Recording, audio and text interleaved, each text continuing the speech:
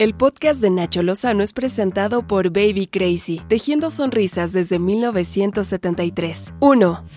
La Comisión Nacional de Honestidad y Justicia de Morena, no se ría, esa comisión es de honestidad y justicia porque en ese partido hay honestidad y justicia, sino porque no habría una comisión así. O más bien es por la falta de honestidad y justicia que hay una comisión de honestidad y justicia. Bueno, el caso es que acordó ya no investigar y archivar el procedimiento iniciado por Basilia Castañeda en contra de Félix Salgado Macedonio, el Toro, por presuntas agresiones sexuales bajo el argumento de que la mujer murió el 14 de noviembre del año pasado, lo cual es falso. Basilia salió a su defensa y acusó a Morena de haberla amenazado de muerte, así como lo oye, al señalar que falleció el año pasado.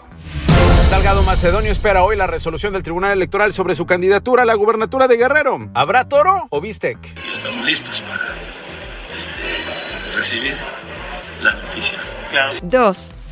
La defensa del menor que presuntamente fue abusado sexualmente por el diputado federal, también de Morena, Saúl Huerta, pedirá la reclasificación del delito a un juez para que el proceso sea llevado por violación. Detalló que este no es el único caso de presunta agresión sexual contra un menor por parte del legislador. Hasta el momento tiene información de 3 que lo acusan. Tenemos el conocimiento finalmente de una persona, de un muchachito de Puebla, mismo que ya tenemos contacto con él, pues está muy apenado, quiere que primero las cosas se hagan en la fiscalía.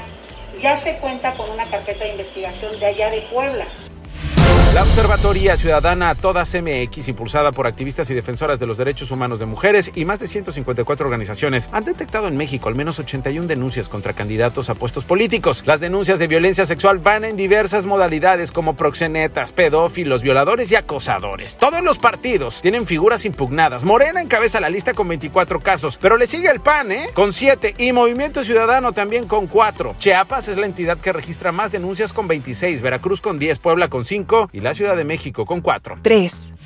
En la mañanera, Ruy López, el director general del Centro Nacional de Control de Enfermedades, informó que mañana inicia el preregistro para la inmunización de adultos, atención, que tengan entre 50 y 59 años a través de la página web mivacuna.salud.gov.mx. El preregistro que es en esta página mivacuna.salud.gov.mx estará abierto a partir del miércoles y los datos que se estarán solicitando en esta página es el CURP o la CURP, entidad, municipio, código postal, teléfonos y datos de contacto.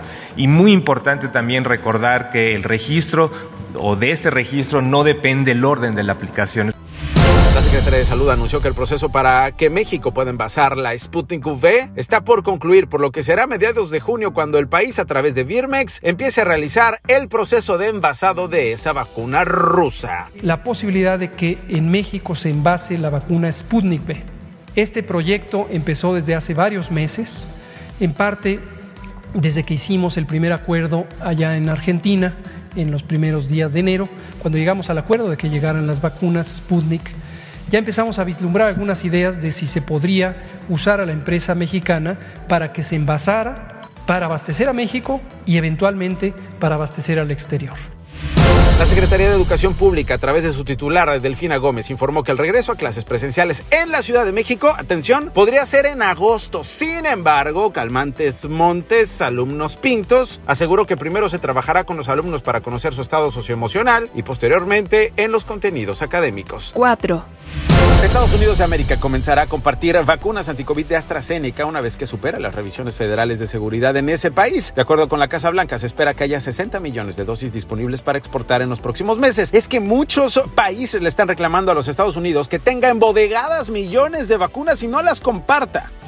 Un grupo de científicos, por ejemplo, de la Universidad Peruana Cayetano Heredia, informó sobre la identificación de una nueva variante del virus SARS-CoV-2 que está presente en Perú y Chile. Se trata de la denominada C.37, que presenta mutaciones similares a las variantes identificadas en Brasil y Reino Unido. 5.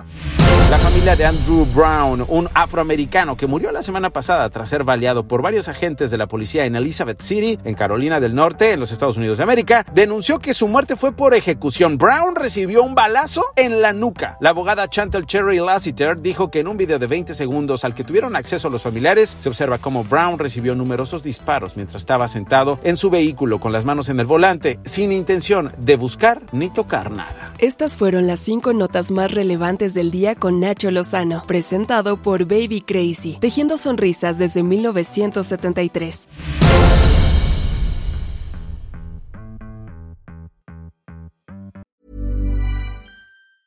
If you thought the only way to get a more defined jawline with natural-looking results was through surgery, think again. Juvederm Volux XC is a non-surgical injectable gel filler that improves moderate to severe loss of jawline definition and can help you achieve natural-looking results with little downtime. Even better, this improved definition lasts up to 1 year with optimal treatment. No maintenance required. Improve jawline definition for a smooth, sculpted look with Juvederm Volux XC. For important safety information and to find a licensed specialist, visit Juvederm.com. That's JUVEDERM.com. Not for people with severe allergic reactions, allergies to lidocaine, or the proteins used in Juvederm. Common side effects include injection site redness, swelling, pain, tenderness, firmness, lumps, bumps, bruising, discoloration, or itching. There's a risk of unintentional injection into a blood vessel, which can cause vision abnormalities, blindness, stroke, temporary scabs, or scarring. Talk to a licensed specialist to find out if it's right for you.